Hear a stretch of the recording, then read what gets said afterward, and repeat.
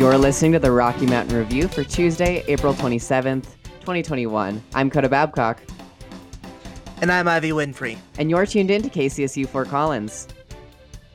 On today's show, Ellie Shannon explains updates in campus news, and then I cover how Colorado is soon going to receive another congressional district. After that, Dixon Lawson updates us on CSU's athletics teams, and then you hear a conversation between Ivy Winfrey and Julie Phillips with CASA of Larimer County about the Human Beings Partnership for Child Abuse Prevention Month. Then, Jacob Selby tells us about air quality and travel options for vaccinated Americans. Then, Mehdi Erskine speaks to local indie pop duo Modern about their musical inspirations and strategies. After that, I'll be giving new information on COVID-19 and speaking to Piper Russell from the Collegian about wildfire recovery. To conclude the show, Coda explains new updates from Apple, and I'll tell you about how a woman was wanted for felony embezzlement over a 20-year-old VHS rental. Let's move right into campus and local news. Hello everyone, I'm Ellie Shannon, and thanks for listening in on my weekly newscast. We have about 3 weeks left in the semester, which means only 3 weeks until summer break. The Colorado Energy Research Collaboratory will host the 21st Century Energy Transition Symposium, May 4th through 5th and the 14th. It will be held virtually, and registration for the event will be required. The Energy Transition Symposium celebrates its 9th year and serves as an educational event driven to find solutions for the world's energy challenges, according to Ann Manning of CSU's College News. The collaboratory includes Colorado State University, University of Colorado Boulder, Colorado School of Mines, and the National Renewable Energy Laboratory. Bill Ritter, Colorado's 41st governor and director of CSU's Center for the New Energy Economy, will be providing opening remarks as well as serve as the symposium's honorary chair. Brian Wilson, CSU's Energy Institute executive director, will also be in attendance on May 5th to discuss the future of combustion in a zero-carbon world on a panel. To register for the event, go to web.cvent.com. CSU's Army ROTC has been completing a study for the past 2 years in partnership with the Department of Health and Exercise Science to determine the best training methods. The newly proposed Army Combat Fitness Test includes deadlifts, farmer carries, sled pulls, and much more. Improvement is at the heart of the study, CSU's College News' Joe Giordano states. Alyssa Newman, a research associate who closely worked on the study with Barry Braun, professor and HES department head, stated that with tracking cadet training date, they've been noticing improvements in fitness. Newman also stated that it is crucial that cadets get one-on-one training with health and exercise science students to help track their improvement. More updates on the study will continue. CSU's Magsamen Lab plans to begin exploring possible links to electronic cigarettes and viral infections. The study is asking for participants between the ages of 18 and 30 to complete a nasal swab in exchange for a small payment if they qualify. The study asks for 50 participants with recent vaping exposure and 50 without exposure. Cheryl Magsamen, Associate Professor of Epidemiology in the Department of Environmental and Radiological Health Sciences, spoke to Natalie Wayland of the Collegian, stating, quote, "We wanted to try to understand vaping behaviors as well as the changes that happen in your respiratory system when you vape or when you're exposed to vaping," end quote. If anyone is interested in this study, contact ERHS_Magsamen_lab@colostate.edu. Saliva tests are still available at Mac Gym, Moby Arena parking lot, and the Veterinary Teaching Hospital on South Campus. Students can register and schedule a time for that online. Make sure to tune into the Rocky Mountain Review Tuesdays and Thursdays from 4 to 5 p.m. as well. I'm Ellie Shannon, and you're listening to KCSU on 90.5 FM.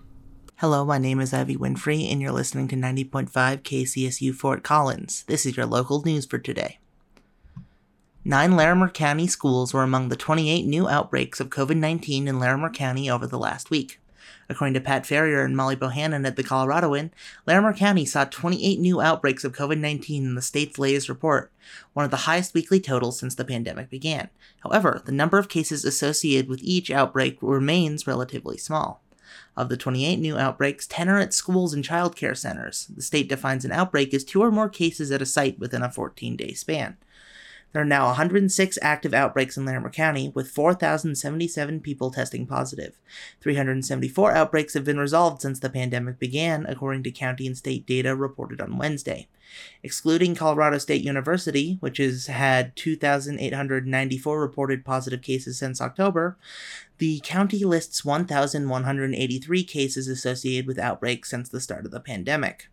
The biggest newly reported outbreak included 15 members of a construction crew working on new express lanes on Interstate 25. Other large outbreaks were reported at K-12 schools. Bacon Elementary School on 5844 South Timberline Road in Fort Collins saw 10 cases, and Turner Middle School on 950 Massachusetts Avenue in Berthoud reported 8. Both outbreaks had an onset date of April 19th. Lesher Middle School has 7 cases, according to the data, and Cruz Elementary has 6 cases. All other newly reported outbreaks had fewer than 5 positive cases. 9 of the 28 new outbreaks came from K-12 schools, with the majority being reported at elementary schools. Poudre School District spokesperson Madeline Noblet says that, as of April 21st, 2 classes were in remote learning at Bacon Elementary. She says the district was seeing case connections between siblings and that, out of an abundance of caution, 7 additional classrooms were sent to remote learning on Thursday. Students in those classes won't receive official quarantine orders, but Noblet says the decision was made in hopes of limiting potential spread. Joe Vodanjowski, Thompson School District's safety and security manager, estimated that 50 students were quarantined following the Turner Middle School outbreak. He couldn't confirm if any classrooms were quarantined, but it says that the district does complex contact tracing to ensure as many students as possible can stay in class. Cases at schools with the new outbreaks were far more common in students than staff. Students made up 87% of the 54 cases across the sites. Other schools that reported outbreaks this week were Cruz Elementary School with 6 cases, Dunn Elementary, Laurel Elementary, Rivendale School of Northern Colorado, and Shepherdson Elementary, all with 4 cases, and Walt Clark Middle School in Loveland with 3 cases. Colorado will be gaining its first new congressional district in 20 years, but the decision on where it will be located is still to be determined. According to Justin Winterger at the Denver Post, the U.S. Census Bureau announced Monday that Colorado will be gaining a seat in Congress after gaining more than 700,000 people during the 2010s. It also marks the first time in 20 years, since the 7th District's creation north and west of Denver in 2001, that Colorado gains representation in the U.S. House of Representatives. It isn't clear where Colorado's 8th Congressional District will be placed. That's the job of the Colorado Independent Congressional Redistricting Commission, a panel of 12 citizens who are tasked with reshaping the state's congressional map for the next decade. The commission, which was chosen by random drawing, has until December to draw the map, and the 8th Congressional District seat will be first up for election in 2022. All 435 seats in the U.S. House of Representatives are reapportioned every 10 years in accordance with census results on population. States that have grown to the point of gaining a seat are Colorado, Oregon, Montana, Florida, North Carolina, and Texas, which will add 2. States that will lose a seat due to population declines or modest population gains are California, Illinois, Michigan, New York, Ohio, Pennsylvania, and West Virginia. Commissioners and political observers across Colorado anticipated Monday's announcement for months. In 2019, the legislature set aside $6 million for census outreach with hopes of counting more Coloradoans and adding a congressional seat, and in early census estimates hinted at an 8th district. That's the local news I have for today. My name is Ivy Winfrey, and you're listening to 90.5 KCSU Fort Collins. Stay tuned after the break. You'll be hearing from our RMR sports directors with the Rocky Mountain Review Sports Report.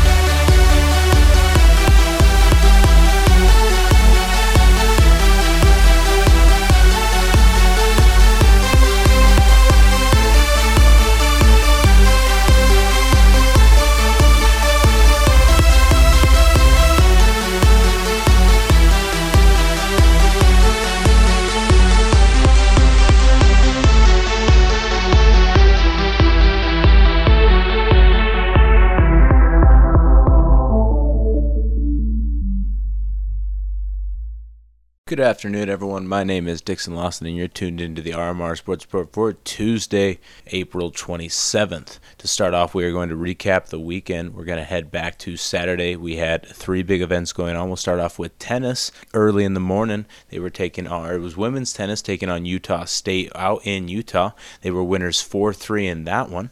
After that, we're going to move on to softball. 3 games against UNLV this weekend, 2 on Saturday and 1 on Sunday. The first game only went to 5 innings, as it was a 1-9 mercy rule. These games were also all played in Fort Collins. And then the second game was a 0-1 loss as well for the softball team against UNLV. Going on to Saturday, we had once again tennis. Still out in Utah, they were taking on Boise State. This was a loss 2-4. For softball, they did finally turn it around in the 3-game series. They got an 8-7 win in Fort Collins at home. We now look ahead to what is currently happening right now as you're listening to this report. We just had a softball game finish up against UNC. The results were not in at the time of this recording, but the second game is about to kick off. It starts at 4:30 against UNLV in Fort Collins, Colorado. So if you have a chance, be sure to swing by. That will be a doubleheader between UNC. And that is going to do it for the week in terms of sports. My name has been Dixon Lawson. You're tuned into the RMR Sports Report for Tuesday, April 27th. I hope you all have a great rest of your day. Today I'm joined by Julie Phillips, the Community Engagement Specialist for Court-Appointed Special Advocates of Larimer County, here to talk with us about CASA of Larimer County, as well as its Child Abuse Prevention Month partnership with the Human Being Cafe going on today. The Human Being will donate 10% of all of its sales to the CASA of Larimer County. Ms. Phillips, thanks so much for speaking with me today. Yeah, thank you for having me. So, for those of our audience who may be unfamiliar, would you be able to give us a little bit of info about what CASA is and what it does?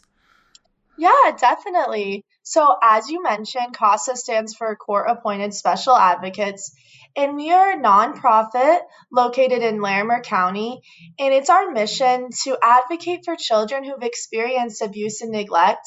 We train community volunteers to be that voice for a child who's experienced abuse and neglect, because oftentimes their voice wouldn't have been heard in the courtroom if it wasn't for a court-appointed special advocate. We do thorough training with our volunteers so that they're comfortable on their cases. They're appointed one case at a time and stay through the duration, which is typically 12 to 18 months. We also have another program which provides supervised visitation and exchange for non-custodial parents so that they're able to visit with their children in a safe home-like setting. I understand that right now it is Child Abuse Prevention Month. Would you be able to tell us a bit about the work CASA of Larimer County does during Child Abuse Prevention Month and a little bit about the Human Being promotion?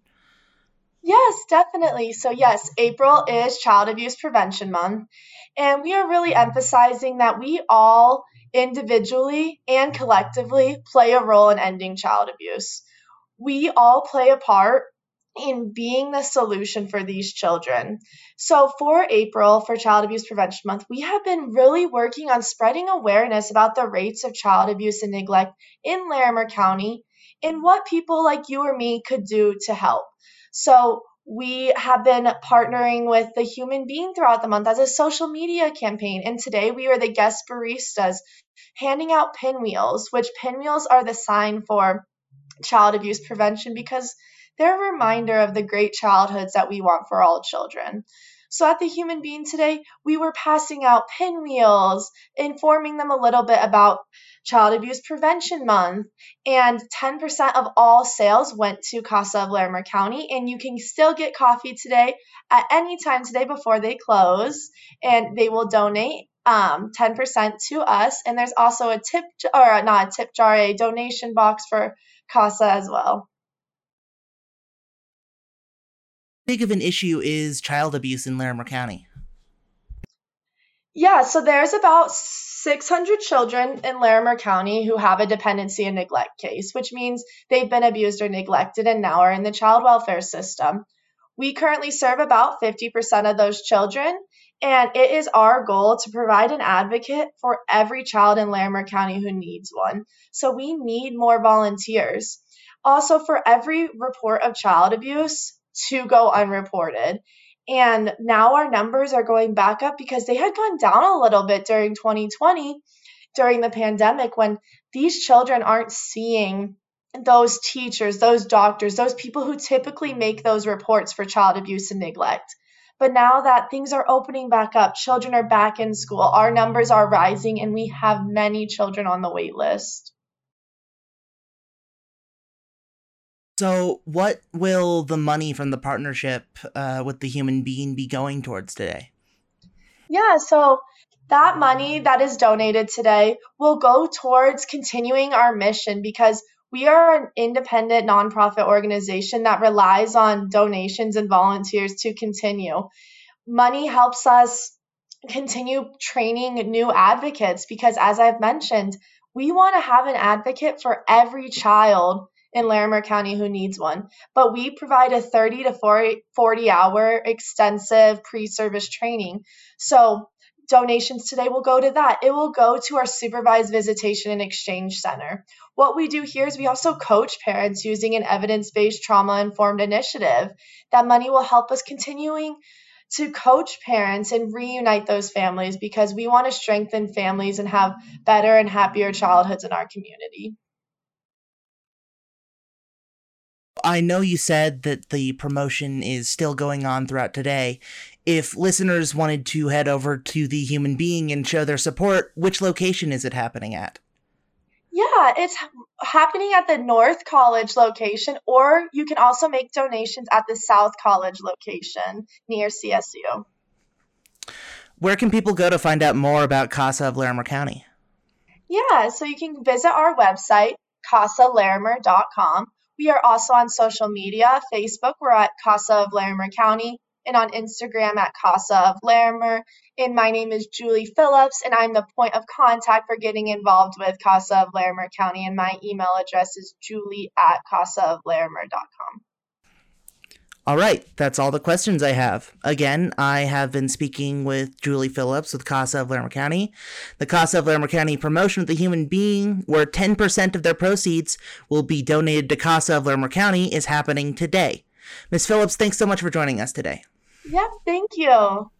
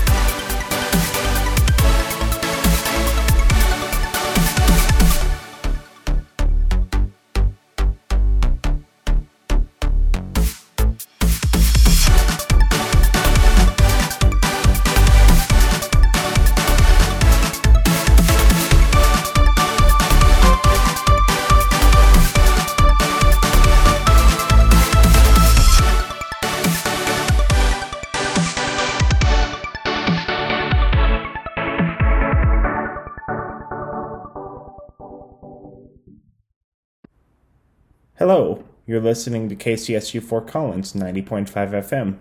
I'm Jacob Selby, and these are the national news highlights for Tuesday, April 27th.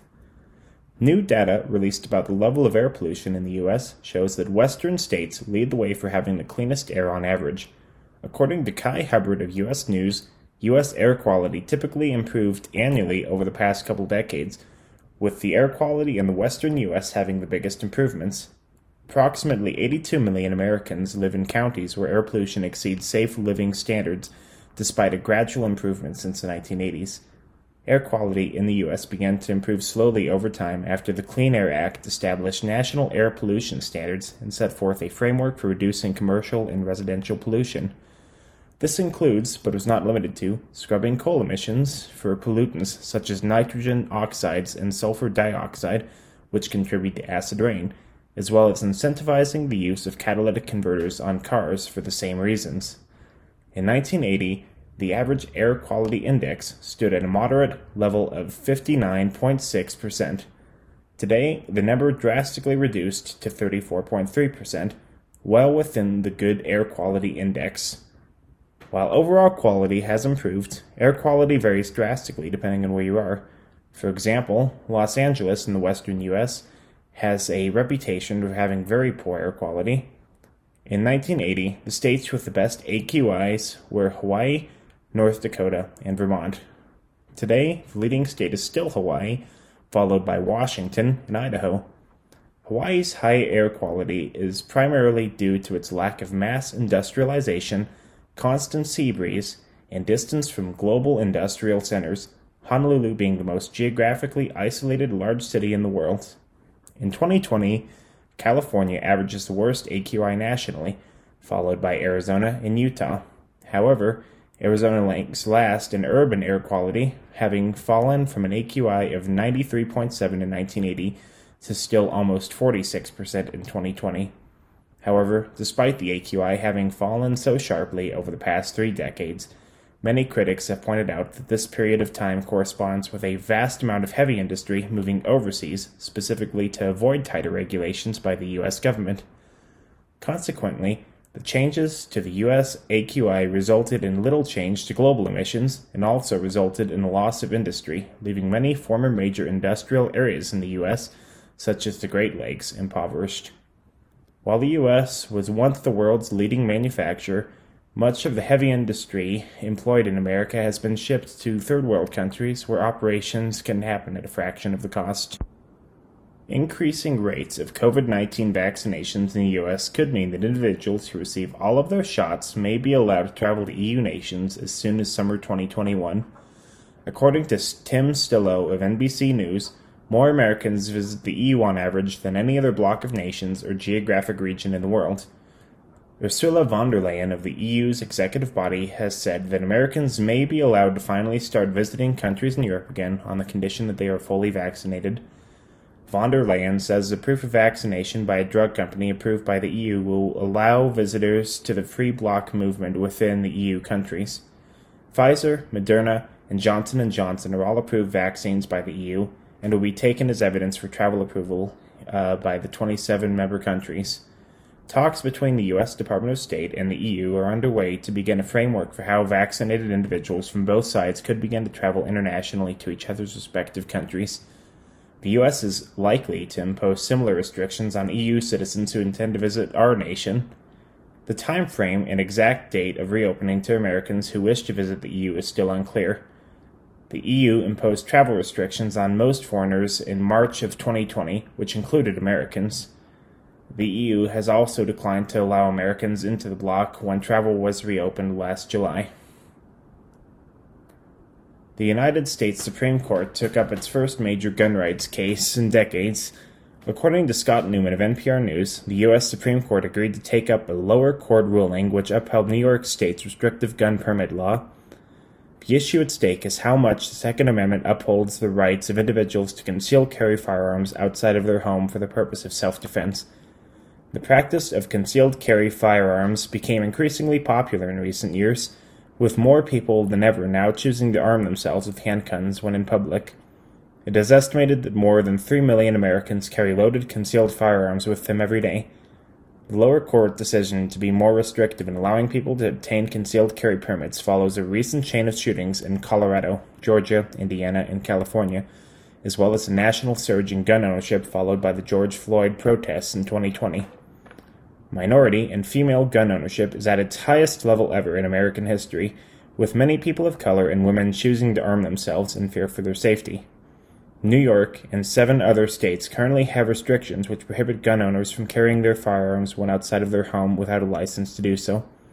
In contrast, Colorado requires training and a license accompanied by a full criminal background check to conceal carry firearms. In 2008 and 2010, respectively, the Supreme Court overturned handgun bans in Washington, D.C. and Chicago. These cases redefined gun rights in the U.S. and gave significantly more leverage to gun advocates. In those cases, the court ruled that the right to bear arms is an individual right and not restricted to the rights of militias, as was previously interpreted. The decision was highly controversial and has allowed extensive rights and security to the ownership of guns by individuals.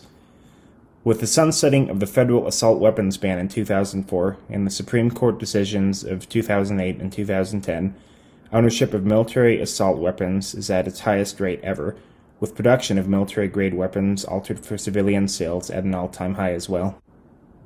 While gun control advocates work to restrict access to high-capacity and modern military-grade firearms, they become increasingly prolific with every passing year. That's all for the national news highlights. I'm Jacob Selby, and you're listening to KCSU Fort Collins 90.5 FM. Be sure to always check out the Rocky Mountain Review, Tuesdays and Thursdays from 4 to 5 p.m. or online at kcsufm.com/news and on Spotify under the KCSU News Podcast. Now we're going to be featuring Maddie Erskine's interview with local pop indie duo Modern, and their members are Charlie, who uses they, he pronouns, and Sophia, who uses she, her pronouns. 90.5 KCSU Fort Collins. My name is Maddie Erskine. I hope everyone is enjoying their Sunday. Welcome to this week's Live in Studio. I am here with a local pop duo, Modern. Thank you for joining me today. To kick it off, Modern is going to play their song Complicated here live on 90.5 KCSU.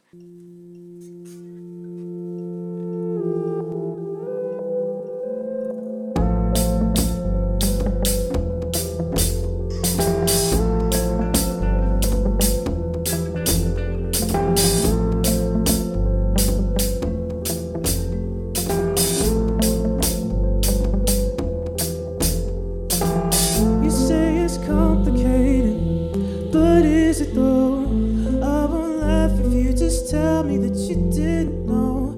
You say you're far from faded. I think you're close enough. Either it's complicated or we just made it up.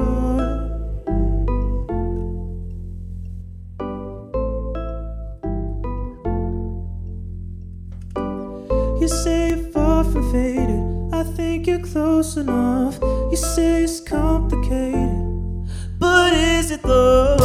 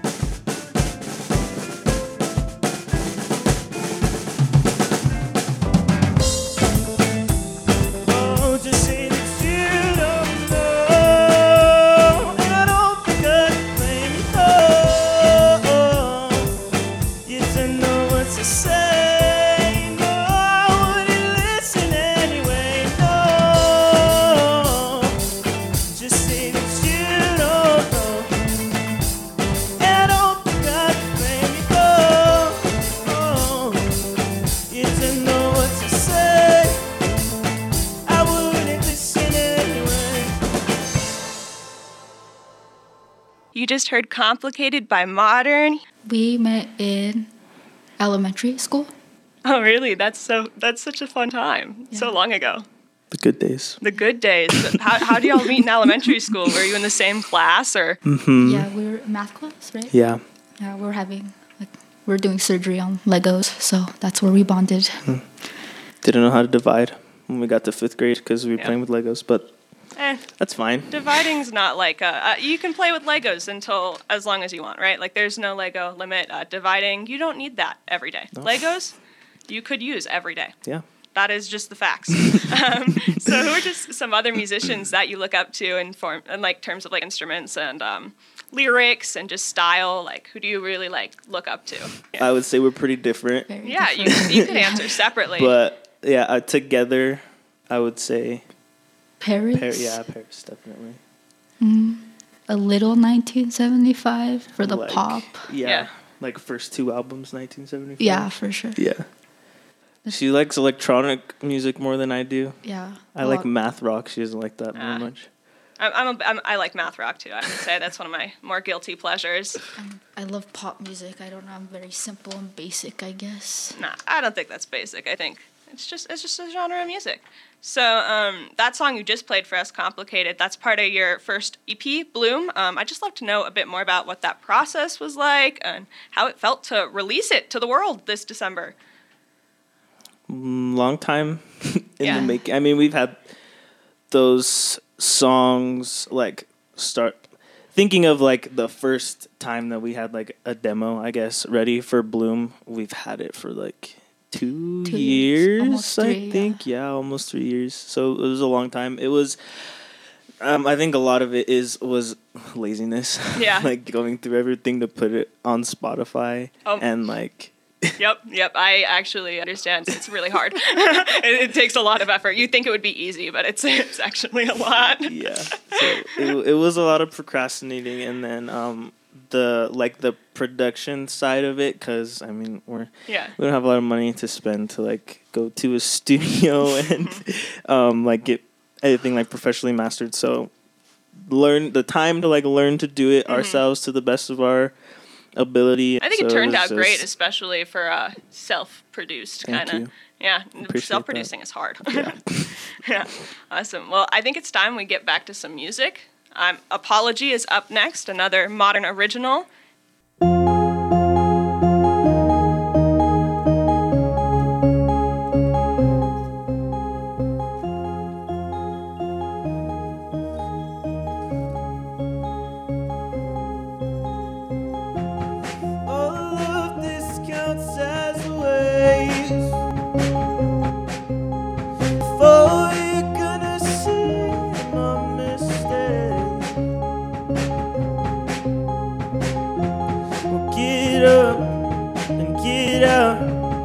Of your own head, and all that's left is the love that you traded.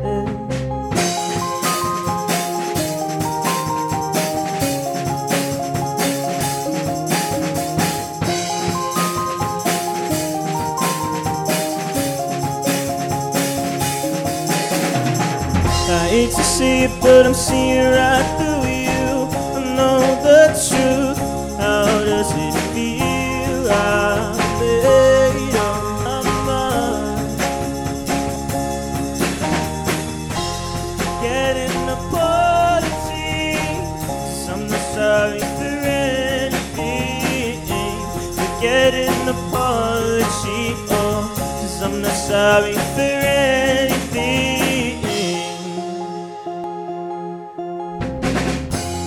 Lie to me and say where to when to find. Lie to me and say we're alright.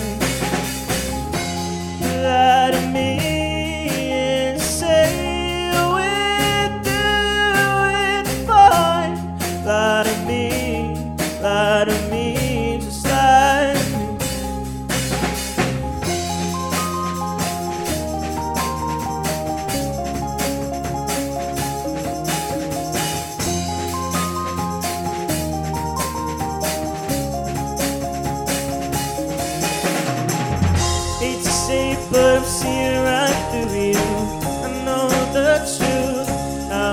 it feel? I made up my mind. Get an apology, 'cause I'm not sorry for anything. Get an apology, 'cause I'm not sorry for anything. No, no, not sorry for anything. No, no.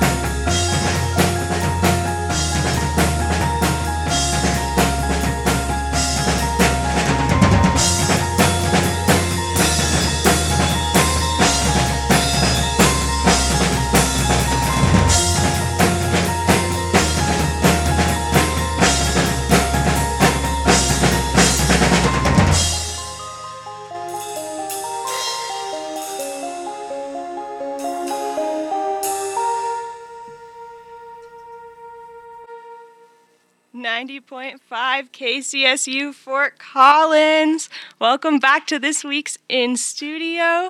I am here with Modern. They just played Apology for us today. Thank you so much for being here. Happy we were able to get it worked out this time. Right? What's like your songwriting process like, especially with those drum lines? I just love all of the drum lines in your music. How do you get those drum lines going? Yeah. It's like one of the last parts. Yeah, we don't have a space, so like we don't want to be loud in our apartment. And then what about some of the other songwriting aspects? We recently discovered that we can no longer write songs the way that we used to at first, like just jamming together. Oh yeah, and like just playing, because we've gotten so used to like come up with a part, record it, put it in Ableton, and then like do loops and add, and then so it's a much different kind of songwriting process, I guess, that we've switched to, but that's generally what it is. So it's like one of us will come up with an idea or something. It's very laptop focused. I know maybe some people don't want to hear that, but it is. But it is, and so for listeners too, some of that like keys that you're hearing and stuff is a backing track that they're playing along with.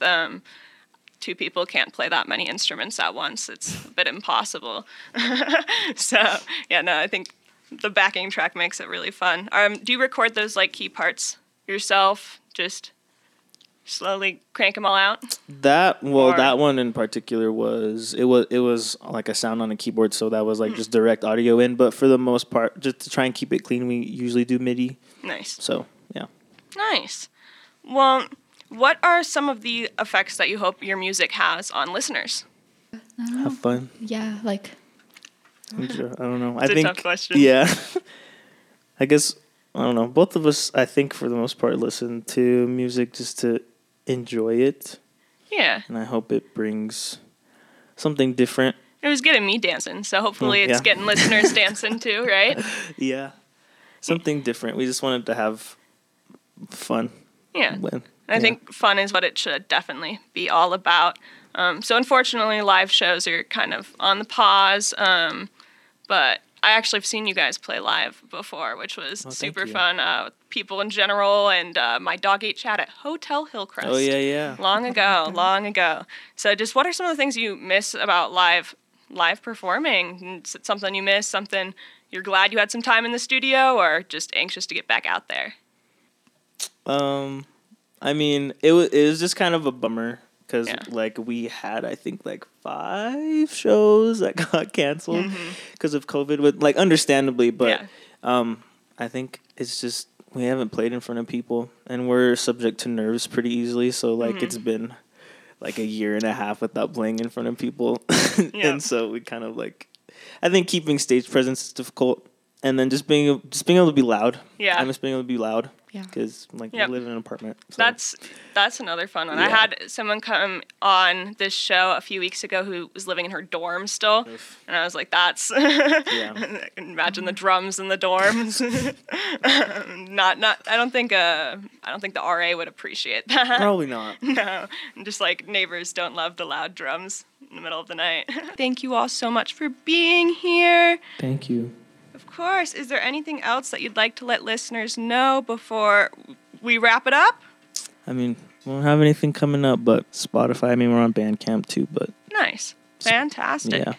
Awesome. Well, thank you all for tuning in to this week's In Studio. If you missed any part of this session, do not fear. It will be up on our website, kcsufm.com. My name is Maddie Erskine, local music director, and thank you all so much for tuning in to 90.5 KCSU Fort Collins.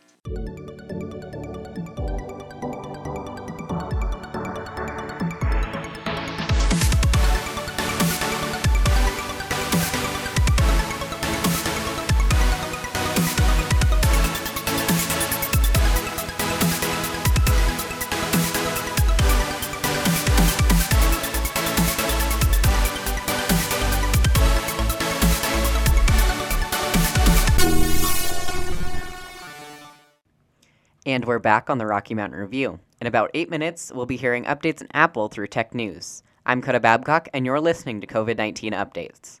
Colorado State University reports over 3,200 cases of COVID-19 among students, staff, and faculty at the university.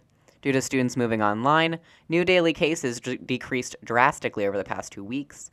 COVID-19 screening is still available through CSU, and registration is available at covid.colostate.edu.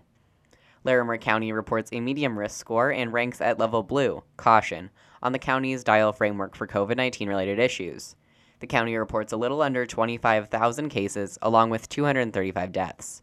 480 outbreaks are reported, and over 272,000 people have been vaccinated in the county. Larimer County recently edited their COVID-19 risk evaluation, which reports a 7-day case rate of 186 cases of COVID-19 per 100,000 residents as of Monday. 37 COVID patients receive treatment in area hospitals, and intensive care units are at around 90% capacity. In the past week, about 5% of tests administered have come back positive in Larimer County. The state of Colorado reports over 500,000 cases and over 6,300 deaths due to COVID-19. Colorado has tested 2.8 million people and reports over 4,700 outbreaks. All Colorado residents over the age of 16 are eligible for COVID-19 vaccinations, and the state resumed the Johnson & Johnson vaccine's usage after evaluating risks. The United States reports over 32.1 million cases of COVID-19 and 572,000 deaths nationally. Cases are down by 20%, while deaths are down by 2% in the past 2 weeks. 29% of the U.S. population is fully vaccinated, and 42% of the population received at least one dose as of Monday. The best methods in COVID-19 prevention for those not currently immune to the virus through vaccination include washing your hands regularly, using hand sanitizer, wearing face masks, and keeping social distance from others outside of your household. KCSU reminds listeners that face masks are required in public regardless of vaccination status, and vaccinated individuals can still be asymptomatic carriers of COVID-19.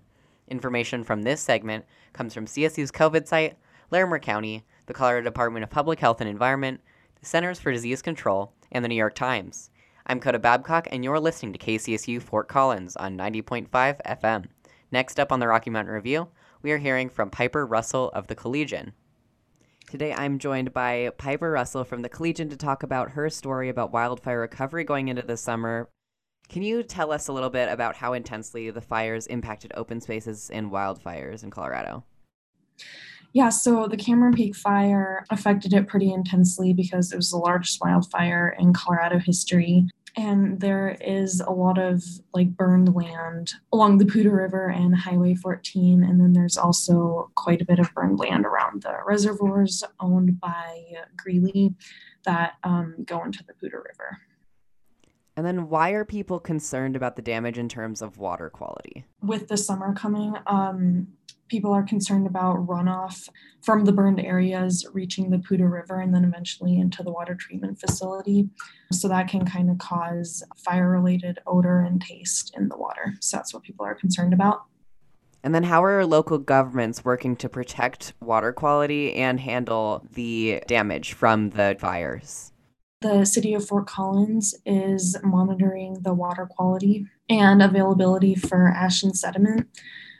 They monitor water quality in the Poudre River, Horseshoe Reservoir, and also the treated drinking water. And then there are 2 early warning water quality alert systems on the Poudre water that are there to detect changes in water quality, like ash or sediment. Why is there a focus on these efforts specifically as we move into summer? So the spring and summer months kind of increase water demand. So again, and also we're starting to get that runoff. That's the concern because there will be more runoff that has the potential to reach the Poudre River and water treatment facility. For sure. And then this hasn't been exclusively a government effort. So what are some of the organizations that have been supporting the government in this recovery process?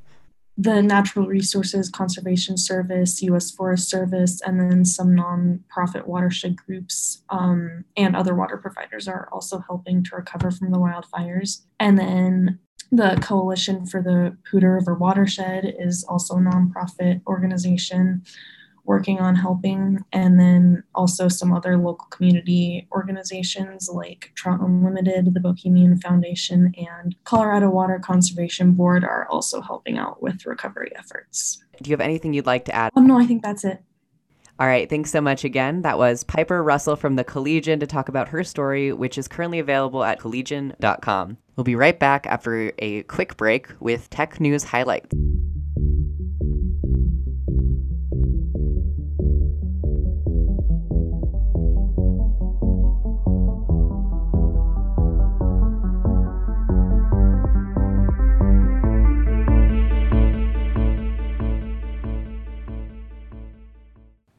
And we're back on the Rocky Mountain Review. You just heard from Piper Russell of the Collegian and the continued recovery efforts from last year's wildfires.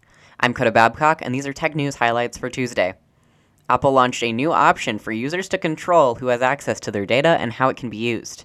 According to Laurel Wamsley at National Public Radio, this comes with the latest iOS update, 14.5. Users experience a pop-up when using apps asking about whether they consent to the app tracking activity within other apps and websites operated by different companies. This means that users can opt out of targeted advertising, which is used by Facebook and a variety of other platforms. In a video released by Apple, they say, quote, "Some apps have trackers embedded in them that have more data than they need, sharing it with third parties like advertisers and data brokers. They collect thousands of pieces of information about you to create a digital profile that they sell to others," end quote. They also went on to say that apps have an average of 6 trackers that harvest user data for the purpose of targeted advertising. In other news, Apple announced an East Coast expansion along with plans to build an Apple campus in North Carolina. According to Sophie Tulp and Brian Anderson at the Associated Press, Apple says they're emphasizing operations in the U.S. in hopes of supporting the economy in recovery from the COVID-19 pandemic. This includes plans to hire 20,000 new employees, which doubles their current hiring plans. $1 billion will be invested in the campus in North Carolina, which will be in Research Triangle Park in the Raleigh-Durham area. Apple expects to bring the state 3,000 new jobs, with average salaries around $185,000. North Carolina's Commerce Department says the project is estimated to generate nearly $2 billion in annual revenue for the state for 40 years. That's all for Tech News Highlights. I'm Coda Babcock, and you're listening to the Rocky Mountain Review on 90.5 KCSU Fort Collins. Hello there, my name is Avi Winfrey, and sometimes you need to get a little bit weird. So here's a few of the weirdest stories I've found from around the world today. A woman has been charged with felony embezzlement for not returning a Sabrina the Teenage Witch VHS tape she allegedly rented 21 years ago. According to Erica Standish at ABC7 News, Karen McBride was attempting to change her name on her driver's license after getting married, only to find that she was a wanted felon for not returning a rented copy of Sabrina the Teenage Witch. McBride says she never even rented the VHS tape, saying, quote, "I have lived with a young man and this was over 20 years ago. He had 2 kids, daughters that were 8, 10, or 11 years old, and I'm thinking he went and got it and just didn't take it back or something. I don't know. I've never watched that show in my entire life, just not my cup of tea." End quote. Online documents show McBride was charged with felony embezzlement of rented property in March of 2000. The VHS was rented at the Movie Place in Norman, Oklahoma, which went out of business in 2008. Ed Blau with Blau Law Firm told KOKH News that even though there's technically no victim in the case, because the charges were filed and a warrant was issued against McBride, Cleveland County could still prosecute this case. McBride says over the last 20 years, she's been let go from several jobs without being given a reason why, and now it all makes sense. When they run her criminal background check, they see the words felony embezzlement. On April 21st, the Oklahoma City DA's office said it decided to dismiss the case against McBride, but Blau says that she still needs to have the case expunged in order to clear her record. A Japanese man has been charged with fraud after it was discovered that he had told each of his 25 girlfriends a different date was his birthday in order to receive gifts year-round. According to Samuya Argawal at Times Now News, Akashi Miyagawa was arrested after several of his alleged girlfriends collaborated to turn him into the police. The part-time worker from the Kansai region of Japan in the south of Japan told all the women that he had different birthdays in a bid to make sure that he had a constant supply of presents. He told a 47-year-old lover that his birthday was on February 22nd. To another 40-year-old woman, he said that his birthday was in July. Yet another woman was informed that his birthday was in April. His real birthday reportedly falls on November 14th. A total of 35 women fell victim to Miyagawa, as per Japanese news site Sora News 24. However, there is also a possibility that he may have scammed even more, according to a statement by police. Miyagawa has been accused of scamming the woman out of over 100,000 Japanese yen, or a little over $1,000 in birthday presents, clothes, and cash. Miyagawa also apparently worked at a marketing company where he sold shower heads, and reportedly sold these shower heads to the woman he scammed. A gender reveal party with over 80 pounds of explosives was so huge that it set off earthquake detectors. According to Helen Sullivan at The Guardian, police in Kingston, New Hampshire received reports of a loud explosion the evening of April 20th. They responded to Tamero Quarry, where they found people who acknowledged holding a gender reveal party with explosives. The source of the blast was 80 pounds of tannerite, police say. The family thought the quarry would be the safest spot to light the explosive, which is typically sold over the counter as a target for firearms practice, according to the police. NBC 10 Boston reports that nearby residents said that the blast rocked their homes and some reported property damage. Police say there were no reported injuries and that the person who bought and detonated the explosives has turned himself into police. He was not identified. MBS Los Angeles reports the police said they had seen a video of the reveal and could confirm that the child was a boy.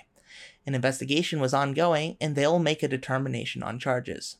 The blast was the latest in a series of dramatic and hazardous gender reveals. The practice, during which expectant parents announced the sex of their soon-to-be-born infants in elaborate ways, became popular about a decade ago.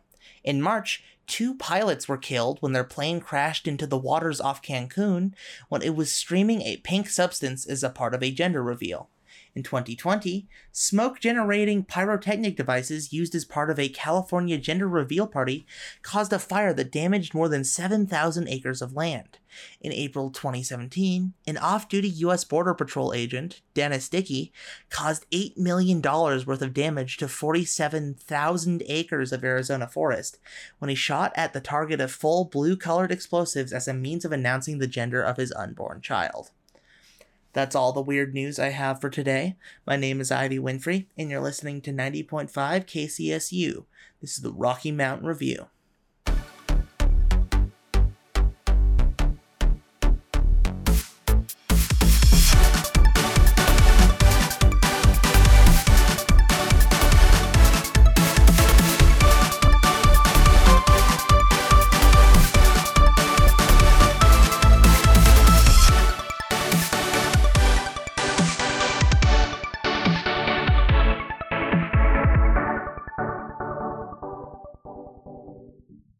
And now for the weather.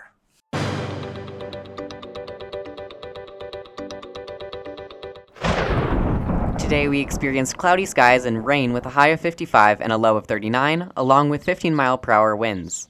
Wednesday, Fort Collins sees rain showers, although they'll be scattered throughout the day with a high of 60 and a low of 41 degrees, with the same winds as Tuesday. Thursday will start to warm up, and the clouds will begin moving out, with a high of 68 and a low of 45, with winds slowing down to 8 miles per hour and no chance of rain. And for Friday, you'll have to tune in to our next episode of the Rocky Mountain Review, only on 90.5 KCSU Fort Collins. Our next episode airs Thursday from 4 to 5 p.m. I'm Coda Babcock, and information from this report comes from the Weather Channel. And that's all for today. We just wanted to thank Damian Castile for our amazing theme music that's playing right now. We'd like to thank our guests today, as well as Thomas Taylor, Asher Corin, Stephanie Kiel, Hannah Copeland, Portia Cook, Addison Lambert, Elliot Hutchinson, Matt Guzmarati, Lindsey Johnson, Sam Benefe, Maddie Erskine, Samuel Bailey, Jonathan Gillum, Ben Kruger, Ben Haney, Dixon Lawson, Peter Walk, Taylor Sandel, and the rest of the staff here at KCSU and Rocky Mountain Student Media. We couldn't do this without you. And I'd like to thank you, Coda. And I'd like to thank you, Ivy. And finally, we couldn't do this without you, dear listener. Thank you. And with that, we'll see you next time.